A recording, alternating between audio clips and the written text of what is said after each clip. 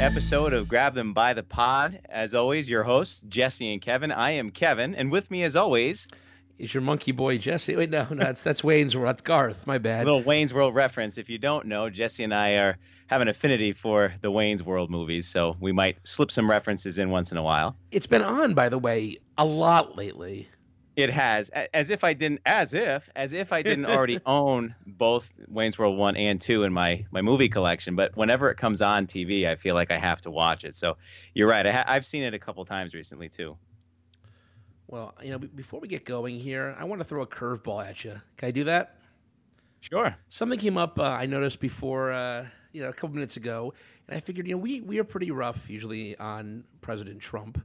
And I imagine most of the people that listen to us are probably people who are more like you, people who don't like Trump, who are Democrats. But, I have a little Democratic gossip, big D Democratic. Have you heard about Beau Biden's widow? I have not. Beau Biden's widow is now having a relationship with Beau Biden's brother, who is married but estranged from his wife. Well, there's nothing like keeping it in the family, I guess you could say. It's going to make the holidays a little strange in the Biden household, I think. But, hey. They're billing it, like Page Six is billing it as an affair, but I guess, the wife and the other brother are separated or whatever. But it's just so weird that, hey, you were married to my brother, he's dead, and now I'm sleeping with you. What? I'm pretty sure this is the makings of a Lifetime movie. But, hey, you have to do what you have to do. So to each his own, good for them. And I really think that Joe Biden would be a great reality star if they had the Bidens. That's my Biden, and they have the kids running around, and then you just have good old Uncle Joe, doing whatever, putting his words of wisdom out. I think it'd be a lot of fun to watch. I'd watch it. So not that we always want to do gossip on this show, but I figured what, it just kind of came out in the last couple of hours. Throw a bone to the other side, make them feel good. Yeah, why not? So, but alas, we can't be nice for too long. Let's get right into this now, Jess. Okay. So, we're going to get to the joint session. That's the big thing. Before we get there, I think it was earlier this week or late last week, Trump was on Fox and Friends. That's the only one that he really likes watching. They're good people because they say good things about him. And John Oliver actually a week or two ago played a number of clips where they were saying, well, we know the president's watching us right now, so it's a well-known fact in D.C. that he likes Fox and Friends. Anyways, while he was on there, they discussed the problems that some of the Republican members of Congress are having in their town halls, where people are upset, people are mad. I know Trump's called them paid protesters. Now he's claiming that Obama and his quote-unquote people, whatever that means, are definitely behind the protests and the leaks, which, I mean, it's all ridiculous, but the protests are one thing. But what do you think? He's calling his CIA buddies in the White House saying, leak the stuff for me? Well, I think what he might be referring to is the Organizing for Action committee that came out of the Obama presidential elections. So after President Obama was elected, his campaign movement was kind of morphed into this Organizing for Action. And I would imagine that's what he's referring to, that these people who are still very much fans of President Obama and the organizing and the movement that was behind that are what is behind this. However, I'm not so sure that that's the case. I know we've talked about that before on the show, that could just be that people are frustrated. People are not happy with their Congress, and they are holding them accountable. But hey, who am I to judge? They say sometimes a cigar is just a cigar. Sometimes what you see is what you're getting. But honestly, though, when it comes to Obama and how he wants to get involved, I did hear a report recently from Eric Holder told somebody. I'm not a huge Eric Holder fan, but that's another story. And I hear he's a nice guy. I think his wife was a doctor or something and delivered my old boss's old kids. Anyways, Eric Holder said that Obama's coming and he's ready to rock and roll or something to those effects. So I think. I don't necessarily think we'll see Obama come out in direct opposition to Trump, but I think he's definitely going to get out there. If he's been helping people mobilize, he'll be putting his face to that now a little more, which I think is great, getting more people involved. Yeah, he'll be getting his name out there a little bit, trying to help. And you've even seen former President George W. Bush make a few comments in the last few days. He wasn't. Yeah, GW, he wasn't exactly. He was trying to toe the line, which I think he actually did a very good job in the Obama presidency. I always say, I think, regardless of what you think of him as a president, I think he was a model former president. He didn't say anything bad about Obama while he was president, even when he got hit a couple times. But yeah, he had a couple of slight digs on his Today Show about what do you think? Like he's the press is an important part of democracy. That while immigration policy is necessary, he's for a free immigration, a free and open and legal immigration policy. So, he's kind of criticizing Trump without necessarily directly criticizing him. But that's the last president of your party, not going along with you like a lot of other people might be. Sure, and the idea that power is addictive, and I think with Donald Trump, that's something really to look at. He's been in positions of power within his companies, and there's no one to stop him. But here, there's a system in place. That's how democracy is meant to work. That's how our checks and balances are meant to work. And hopefully, if we take the tone of last night's speech to the joint session of Congress, hopefully we can see that as a positive. Maybe he's learning that he does not have absolute power, that he has to tone himself down a bit. Well, I have something to say about that, but we'll get to that in just a few minutes.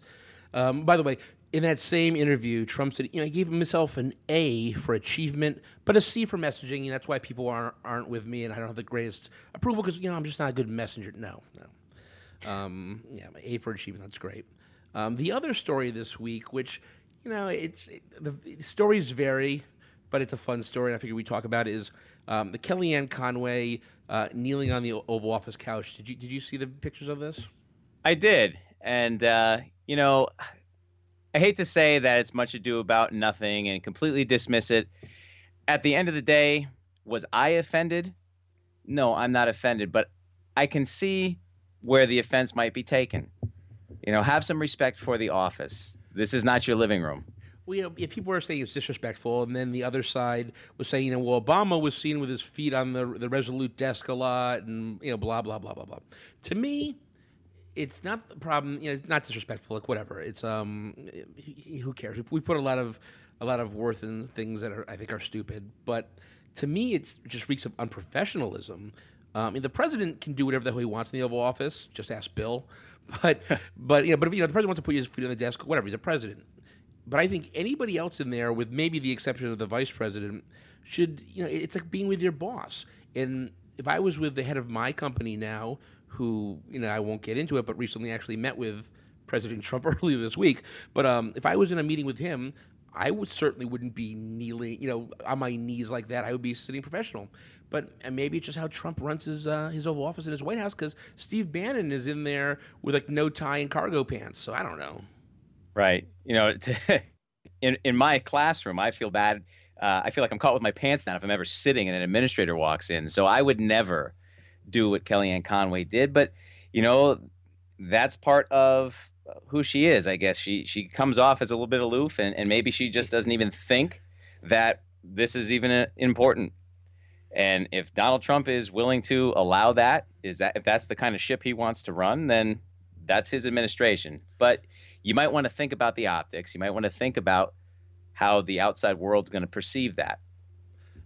When it comes to Kellyanne Conway, and really so many people, Republicans in Congress or governors or in the White House, I would really just like to peek in their brain and see, how many people drink the Kool-Aid, and how many people are like, this guy is nuts, but he's a president and we're going to work for him. I don't know, because you just never know. Like during the joint session speech, I was watching it, but I was mostly listening to it. I was kind of multitasking, and someone told me they thought it was funny because they saw Trump say something and Paul Ryan laugh or something. And my thing with Paul Ryan, again, you may not like Paul Ryan for a number of reasons, but I don't think he swallows or drinks all of the Trump Kool-Aid. I don't know, maybe he's just waiting for this administration to go down so he can be president. I don't know. Yeah, I would sense that that's more the case. He's biding his time, trying not to make anything too controversial, any comments that are too controversial. And every once in a while, a laugh slips out of him. I've talked before about a podcast that I listened to with John Favreau and John Lovett and a few other people from the Obama administration called Pod Save America. And one of the things that I like them, but I think they're a little too smug, definitely before the election, and that came bit them in the butt. But one of the things they do that I don't necessarily like is that they go like, Paul Ryan is a coward for not standing up to Trump. They do all this stuff for not standing up to Trump, and they never really talk though about the political realities of why you may just suck it up and take it in the keister. If you're in a district that voted for Trump heavily, yes, everybody wants to think that you would stand up, and do what's right. But also, if you've been working your entire life to be a member of Congress, and you finally get there, you may, do what you need to do to stay in Congress. So I think it's, it's not black and white like a lot of things that we talk about in the show. Right. And I think what we hold up this ideal, those of us out here in America, the John Q. public, we want to think that our representatives are going to Washington and they are, Mr. Smith goes to Washington, that they're going there to fight the good fight, that they're upstanding people, that they are only there to represent us, and they could care if they get reelected. But the reality is that while they're there to represent us, they also want to have some sort of longevity. They want to be able to build a career there, so to speak, so that they can maybe get something done. In the long run, we might benefit, but that we don't benefit if they're only there for one term. So I don't know. I hear what you're saying, but when Jerry Maguire was leaving and goes, "Who's coming with me?" Only Renee Zellweger left. No one else left because he may have been right in what he was saying, but they like their job. So, anyways, right. Moving on to the speech. And actually, before we get into, I wanted to fact check some of the things that Trump said in the speech. And before we do that, though, I want to get your opinion on this because I would say the standout moment last night. I'm assuming you watched it, right? Oh, of course. Yeah. The standout moment, I think, is when they had Ryan Owen's widow.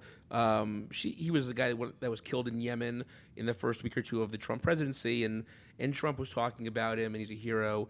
And she was, very emotional, as she would be with her husband who died less than a month ago. And they stayed on her a lot. And to me, now, this isn't a Republican thing or a Trump thing. I think both sides do this. What do you feel about at these State of the Union or joint session speeches where they use people as props? Well, I'm glad you asked me this because I do have feelings about this sort of situation. I have a big issue with the idea of heroism and patriotism. And while I do believe that Ryan Owen is in every sense of the word a patriot and a hero, giving his life for his country in defense of the ideals of our country and our democracy, at the same time, I feel as though sometimes that word patriotism is bastardized. That the only people who are patriotic are those that are serving in the military, that are going to war, that are waging war against other places in the world. And I look at it more as, why don't we do things to make it less violent? Why don't we do something to put fewer people in harm's way so that we don't have to use them as a prop in the middle of a State of the Union address? And so to speak more directly to your point, I get it. Right? It's nice sometimes to put a face to the name, but I can also see through you. We're holding up these people to try to make some sort of political point, and I'd rather see you actually get down to the brass tacks and get something done that's going to positively impact the greatest amount of people. I'm a comic book nerd. We talk about this all the time, and there are lots of famous storylines with Captain America where he gives up being Captain America because he doesn't. It's not the government and it's the ideals of America that are important to him, and he stands up for what's right, regardless of who's in power. And that might be just a comic book, but I think that's actually true that there are a lot of ideals that you think of when you think of America. And I think it's important that we recognize all of those, not just the ones that get pushed. I think it's very easy to kind of become a little jingoistic in how we look at things. And America's the best, rah rah rah rah rah. And I think this is a great country. And if I could pick any time and any place in ever to live, it would be right here and right now. But I think we have to ask questions about things. And that's exactly what his father wants. And we're wondering if his wife being there is going to affect how this was going to proceed, because Ryan Owen's father said, he doesn't want to meet the president. He doesn't want to just say he's a hero and move on. He wants us to be out there for people to talk about and to be investigated, to see what was going on. And Trump would say it's being unpatriotic not to just say he's a hero and move on. And his father has the right way, that being patriotic is standing up and saying, we want the truth, and we want to know what happened. If it wasn't right, what are we going to do about it? Yeah, exactly. And that's my point here. Blind patriotism, like blind faith in your leadership will get you killed sometimes. And, we should be able to question. That is patriotic, to question your leadership. If you feel that what they are doing, their policies, are going to be detrimental. And certainly, the raid that took place in which Ryan Owens was killed, as well as innocent civilians, children in Yemen were killed as a part of this, we should be questioning. We should be looking in, just as much so as they were looking into Benghazi a few years ago. Okay, so to me, that's the issue here. And to speak to that idea of patriotism, I hate to throw a shameless plug here, but you should check out the blog Educated Opinions, www.educatedopinionsblog.com, where we write about some things from the educator standpoint. Some teacher friends and myself write our opinions. I just posted one the other day about this very same topic. So, but yeah, we'll tweet out the link. Don't worry. It sounds good. Thank you. But yeah, blind patriotism, that's not any good either. Try asking questions of your government if you're in North Korea and see if you don't get thrown to dogs and eaten alive. And that's not even a joke. That's what would happen. There are places in this world where you would not dare stand up to your government, and that's what makes America, so great. For all of our faults, I think we're pretty great. So, but moving on from that to the speech itself, it was a very un-Trump-like speech, at least in the beginning. He started off talking about racism, anti-Semitism. He was a little more low-key, and I guess for Trump, he was relatively low-key for the whole speech. But I did see an interview today where Bill Maher kind of called this teleprompter Trump, and don't be fooled that next time he doesn't have a teleprompter and he's just kind of going off the cuff, he's going to go back to saying some crazy things again.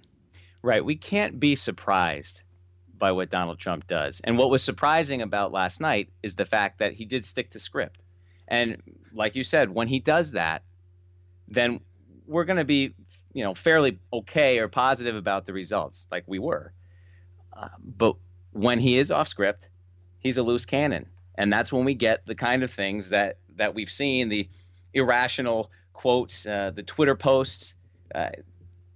That's what worries me, is that we can't be lulled into this false sense of security that, things have turned around.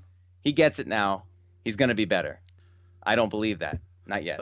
Though his Twitter account has been relatively quiet. He just tweeted out thank you after the speech. I thought for sure he was going to be going on. So who the hell knows? Maybe they finally took away his BlackBerry. I don't know, or his iPhone. I don't know. If we're lucky, they did. But as I went and looked at a couple sites and tried to research what was said, to me, the entire speech could be summed up using the words of former President George W. Bush. Fuzzy math involved in a lot of his claims. So we just want to go through a couple of different areas here, kind of go off of what he said and just talk about the reality of the situation. So he loved pointing that he inherited the horrible Obamacare, and Obamacare is collapsing. And all the experts really say, that I saw at least, collapsing is too strong of a word. Sure, health insurers have been pulling out of the exchanges. Premiums are rising. Nothing is perfect. But they said the real collapse and the real bad scenario will be if they repeal this without having a real replacement, ready to put it in. And he talks a big game. He did the same thing yesterday, being very vague. We have wonderful things to put in there, but until you can show us what you got, to me, it's troubling. Yeah. Obamacare, I think it's important to point out that this was a program that has been flawed from the beginning, not because of the president necessarily whose name is associated with it, but because of the Congress that was in power and had the power to pass the bills.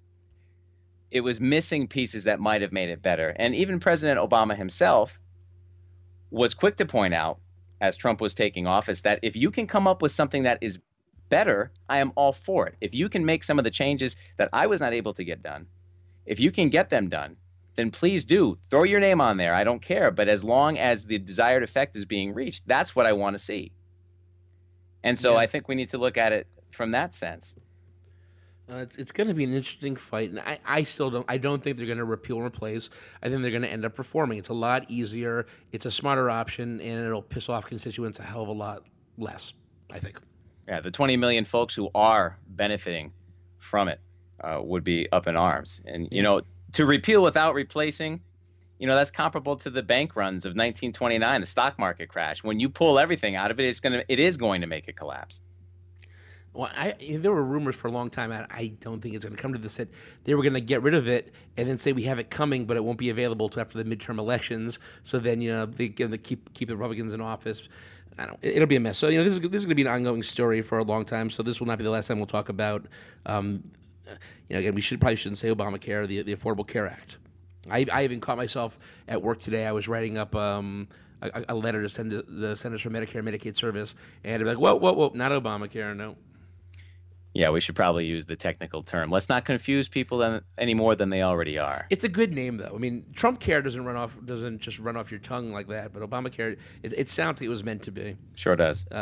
Moving on to Trump's claim that look around, we have drained the swamp. Look at his cabinet.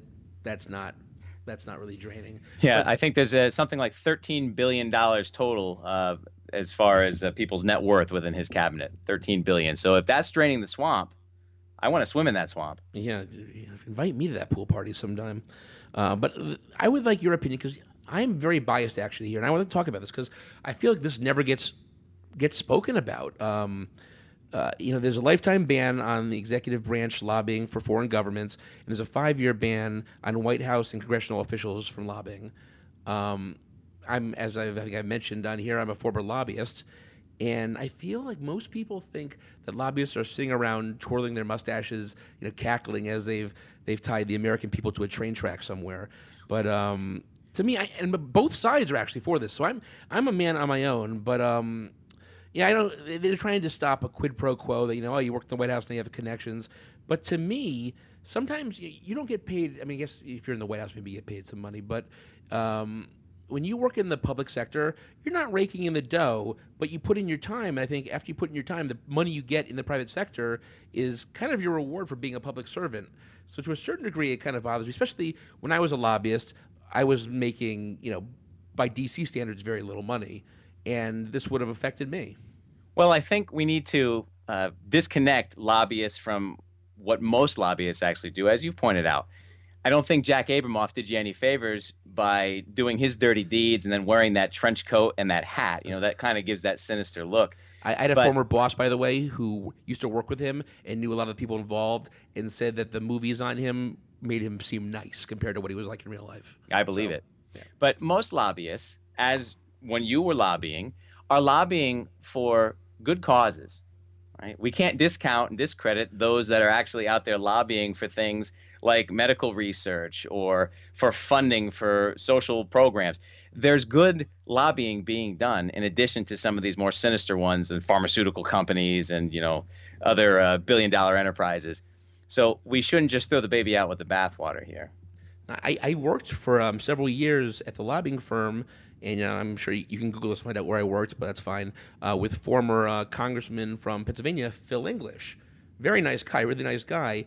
And there's a 2-year ban. I don't know what the rules are now, but at the time there was a 2-year ban for former members from lobbying. So he would kind of – you find rules, ways to get around it that you kind of you make connections and then I lobby. But, he had nothing sinister going on in what he was doing. So, I don't know what the answer is. I understand why they want to do what they're doing, but I think maybe if it's like you were making under $150,000, because the real guys who you don't want to mess with, those are the ones making like – $250,000 and higher. I know that sounds like a crazy, you're only making $150,000. I was making nowhere near that, by the way. But as when it comes to lobbyists in DC, I think there's a big difference. So I don't know.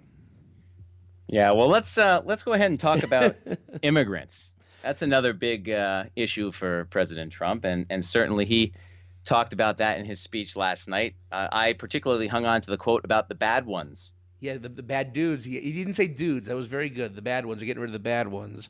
Traded hombres for ones. Yeah. What's the next thing? The bad Chicos. I don't know. The bad. He's sticking with the Spanish theme. Right. According to him, the immigrants coming in here and taking all of us good, real American jobs and cutting our wages. So they looked into this last fall. Had a report from the National Academies of Sciences and found that immigrants have pretty much little to no negative effects on wages and jobs for what you would call, I guess, native-born Americans. And they're coming here because they need a new start, but they're not like coming here like, oh, I'm going to be a doctor now. They oftentimes work the jobs that we don't want to work for cheaper than they should. And really, the study shows that they have a larger effect on immigrants who are already here. And I guess if you want to look at native-born Americans, people who are high school dropouts, those are what they found. So, again, those people need jobs too. So I'm not trying to belittle that, but it's not like the vast majority of Americans are getting screwed over by these people. No, and that very same report that Donald Trump was citing actually goes on to say that immigration has an overall positive impact on the long-run economic growth of this country. So, he's picking and choosing the statistics he wants to use, and he's being kind of vague with the ones he uses anyway. And overall, as you said, immigrants are working in many jobs that Americans have long since passed over because they feel that they are too low wage or they are beneath them. And so beggars can't be choosers, right? We want people to do those jobs too.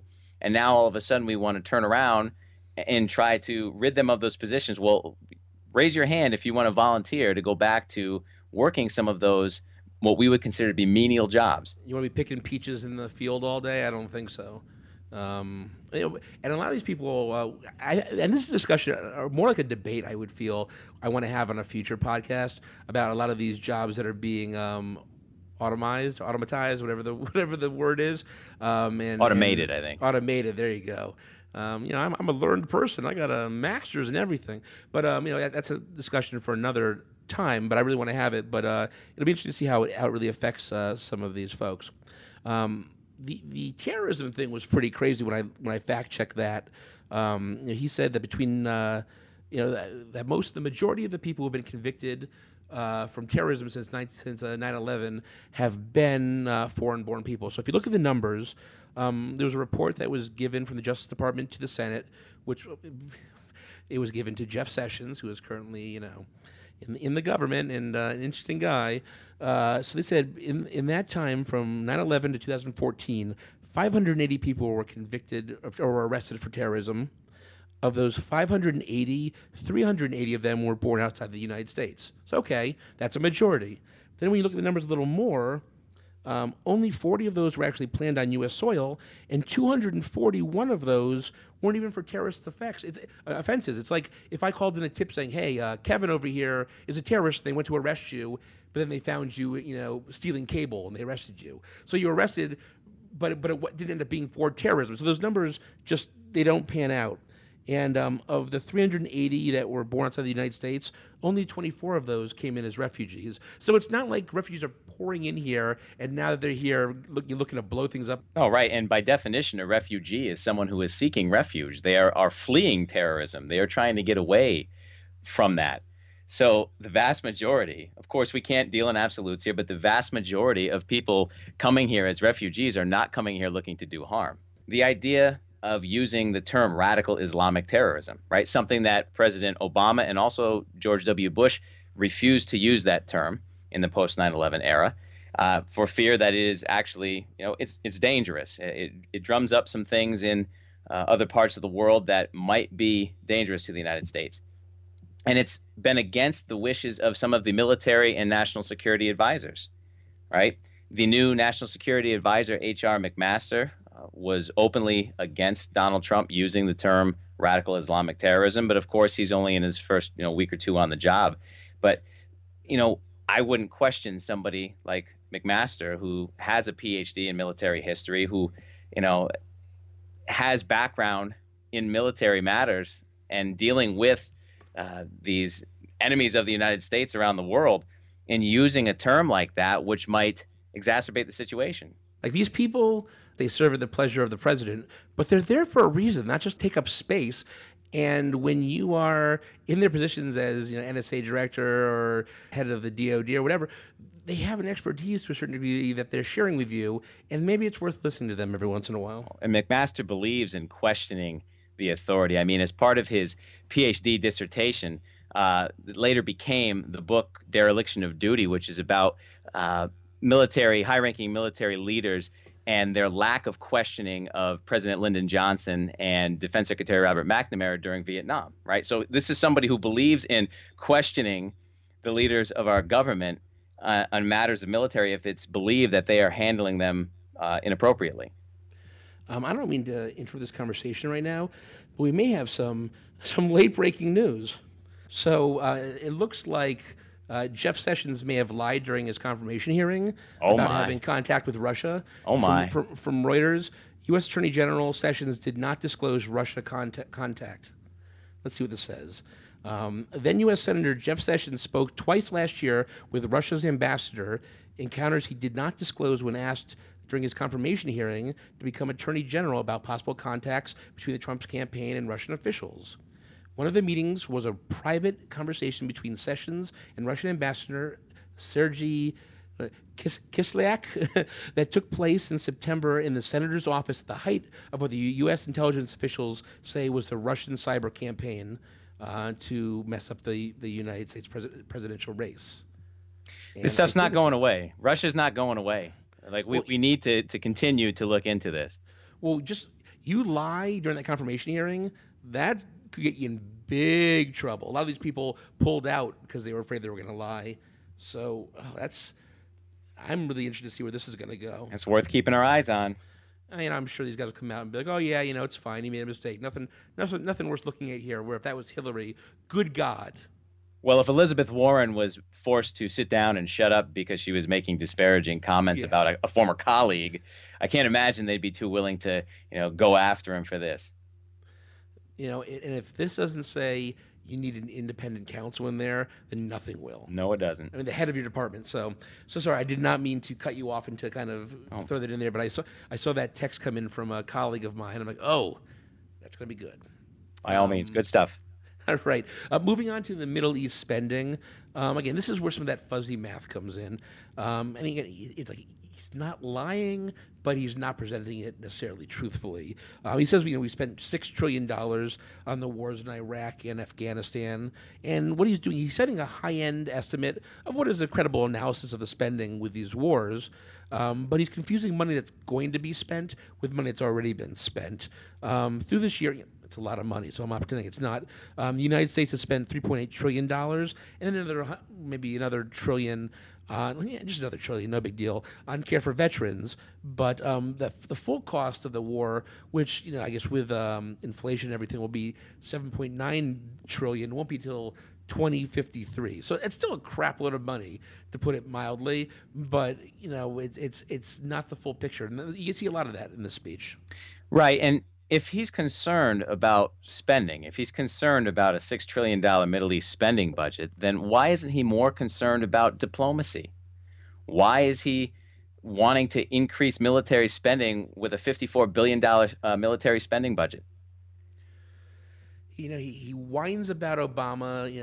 We have we're in debt now. He's doing nothing to balance the budget in everything that's leaking out about what his budget's going to be. He's just shifting money around, taking it from things like the EPA, from education, even though he was talking about that last night, from the State Department, and putting it all towards military. I mean, if you look at the budget, it's the military, DoD. That Social Security, Medicare, those kind of things, that's where the vast majority of money is. It's funny. I was listening to a podcast from 538 recently at Nate Silver's site, and they were saying that people get pissed off at these foreign countries and want to cut their aid, but I think foreign aid is less than 1% of what our budget is normally. So if there's a small piece of the pie that goes to things that aren't those three things, and you're taking money out of there, I mean, you're going to feel it in the classroom. You're going to feel it in the State Department. The EPA is screwed already because that's the thankless job. It's the worst job in the world because you're probably never going to win. It's just unfortunate. And take money away from them, I mean, it's a mess. Right. And, here again, diplomacy, we might be able to limit some of this spending, but who am I? Who are you? You're just a teacher. What do you know? Teachers, yeah, we get dumped on our fair share. One of the things that Trump really likes to push is, it was basically Armageddon when he became president, and he's already made American steps. carnage. Yeah, American carnage. Again, go back to North Korea, or just go back to like Libya or Syria, places where these people are literally dying every day, and you tell them about how we're having American carnage. I think they would probably drop dead of just not being able to believe you just said that. So he says he took over the worst financial recovery in history. Although the experts are saying he should have been saying economic recovery, not financial. But we wouldn't expect Trump to get things right. Trump inherited what they call a strong, imperfect, but a strong economy from Obama. And just PolitiFact states that when Obama handed Trump the reins to the economy, there was a 4.7% unemployment rate, 75 consecutive months of job growth, rising stock prices, home values and corporate profits and consumer confidence was all high. There was low inflation. There's some income inequality, but generally speaking, and especially where we were coming from the Great Recession, things were looking pretty good. Exactly. I mean, where are the breadlines? Where are the Hoovervilles? Okay, a 4.7% unemployment rate. People seem to be, not to say that there aren't issues with our economy. It's not perfect. It could get better. Ask your parents or your grandparents about getting gas a couple decades ago and see how that was. Yeah. People seem to be, on the whole, living okay, right? You've mentioned these other countries where, the carnage is real, where there are real crises, economic crises, and we don't seem to be suffering that bad. Okay? I see a lot of areas for growth, but at the same time, we've gotten a lot better. So, he can't keep painting this picture to make it sound like we've turned into a third world country. We're not. Everything is relative. Being poor sucks, and the people in America, something has to be done to help them out. But being poor in America is still a hell of a lot better than being in some of these other countries, a lot of other countries. So, I understand certain points he wants to make, but it's very important the language he uses, because your entire point could be credible, but if you say stupid things, it's going to get lost immediately, and people are going to just kind of check out. Yeah, you might want to invest a few dollars in like a debate or a rhetoric coach, something. Yeah, not that it would help. Trump's going to do what Trump's going to do. Trump's going to be Trump. And again, this fuzzy math, and this is by far, and he's used these numbers in the past. This is by far the biggest. To me, it's a flat out lie. It's not a lie, but he's saying it knowing it's a lie. When he said, we're losing labor, 94 million Americans are out of the labor force. The number is probably closer to 90 million, but it's misleading because that includes people who are 16 and older. So if you're in high school, you're in college, you're a stay-at-home parent, you're disabled, you're retired, and by the way, those people make up 3/4 of that number. So the number is not 94 million; it's more like 23 million. Which it seems like a lot of people, but it's the difference between having like a 29% unemployment rate and like a 7%, and it's still lower than that too. Yeah, right. 29%. That's higher than the Great Depression was. So again, I come back to that. We're on the whole, we've improved, and we're starting to live okay again. So. And he knows better. That's what makes me. There's some things he can just convince himself. But you ask anybody, any economist in the world, they'll tell you what's going on there, and he just doesn't care because it sounds better to say 94 million people are out of work. Right, and it's something, to be fair, that's common amongst all presidents during State of the Union speeches. Politicians in general tend to bend some of the facts to meet their needs, right? So 94 million makes the case a lot better than 23 million does. So understandably why he's doing it, but this is where we need to be more fact-based. We need to check into these facts because this number is, as you're saying, wrong. And there are people who they don't listen to our podcast. They don't look up this information. They hear the president say 94 million. They're like, oh, wow, that's horrible. Let's do something about it. And that happens more than just in that case. And that's where the trouble really comes with people just being uneducated because the places that should be giving them the correct information are not. Right. But who can we trust if we can't trust the news? You can trust us. We're not news. We're just a podcast. All right. The last point I want to bring up here with the speech is he discussed the murder rate. Again, fuzzy math. He said that the murder rate in 2015 experienced the largest single year increase in nearly a half century. And that's true since the 70s. There was a 10.8% increase. But what it leaves out is that from 1993 to 2014, the murder rate dropped by 42%, while the population rose by 25%. So even though it's going back up, it's still nowhere near what it was in the late 80s, early 90s. So again, he's giving you the numbers that he wants to make his case, but not the numbers that kind of paint the entire picture. Yeah, and again, this is where facts matter. This is where it's our job to look into what the actual numbers are and to look into why things are happening where they are. Is it happening in certain places more than others? What can be done, what realistically can be done by the government to try to make the murder rate go down? Is it common sense gun control? Is it more police in certain cities? I don't know what the answer is, but we owe it to ourselves to find the fact-based evidence that could help us. And I'm going to tell you, it's going to take more than a half-assed task force on answering violent crime in the cities, whatever he put together, to really answer it. And in my opinion, it's not any one of those single problems. It's many problems, and they all, it's combined to make a perfect storm. Whether it's education, whether it's economic status, whether it's where you are, it's not an answer that can just be easily fixed. And I don't know if Trump really understands that. I don't know if there's a lot of things. I don't think Trump understands the difference between immigrants and refugees. Those are two different things. I don't think he understands these numbers. So when it comes to these, this wasn't a State of the Union, but it's basically a State of the Union. They just don't call it that. It's a joint session to Congress. I always recommend. I never take my own advice, but I always recommend to not watch it. Read it the next day without the clapping, without the inflection, without the people booing. I think you get a real understanding of what someone actually says and whether there's any substance there at all. Right, and as we often see, there's not too much substance to these types of speeches. They offer these grandiose ideas without a whole lot of support for how they're actually going to carry them out. So it remains to be seen if and when and how many of these ideas will actually be put into place.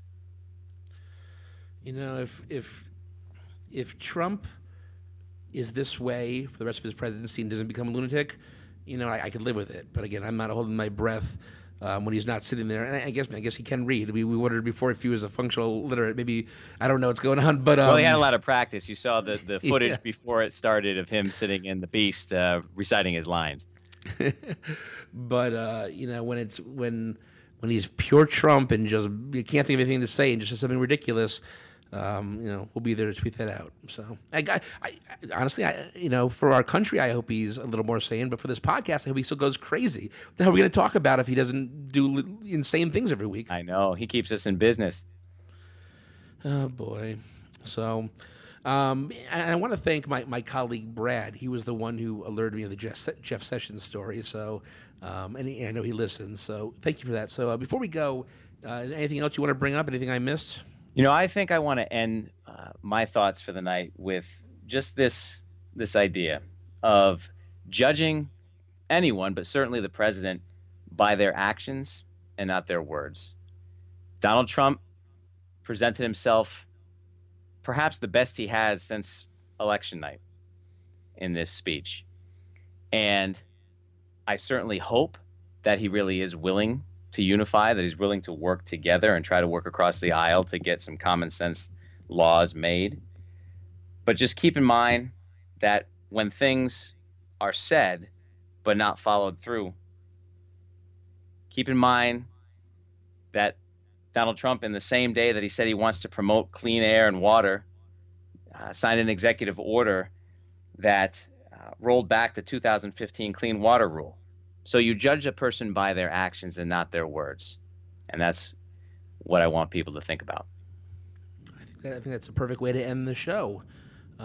Before we go, just want to remind people that we are on iTunes, we're on Android platforms, and we're on YouTube. So you should be able to find us and just Google, maybe not at work, but at your home, Google Grab 'Em by the Pod, and you'll find us all over the place. You can get us on Twitter at Grab by the Pod. Leave out the them, couldn't fit it in, and then you can shoot us an email at Gmail at grabthembythepod@gmail.com. Let us know what you think. We'd love to discuss some viewer comments or tweets on the show. Yeah, we want to hear from you. Oh, so until the next, I would say until the next show or until the next tweet. It's been fun, Kevin. I'll talk to you next time. Later.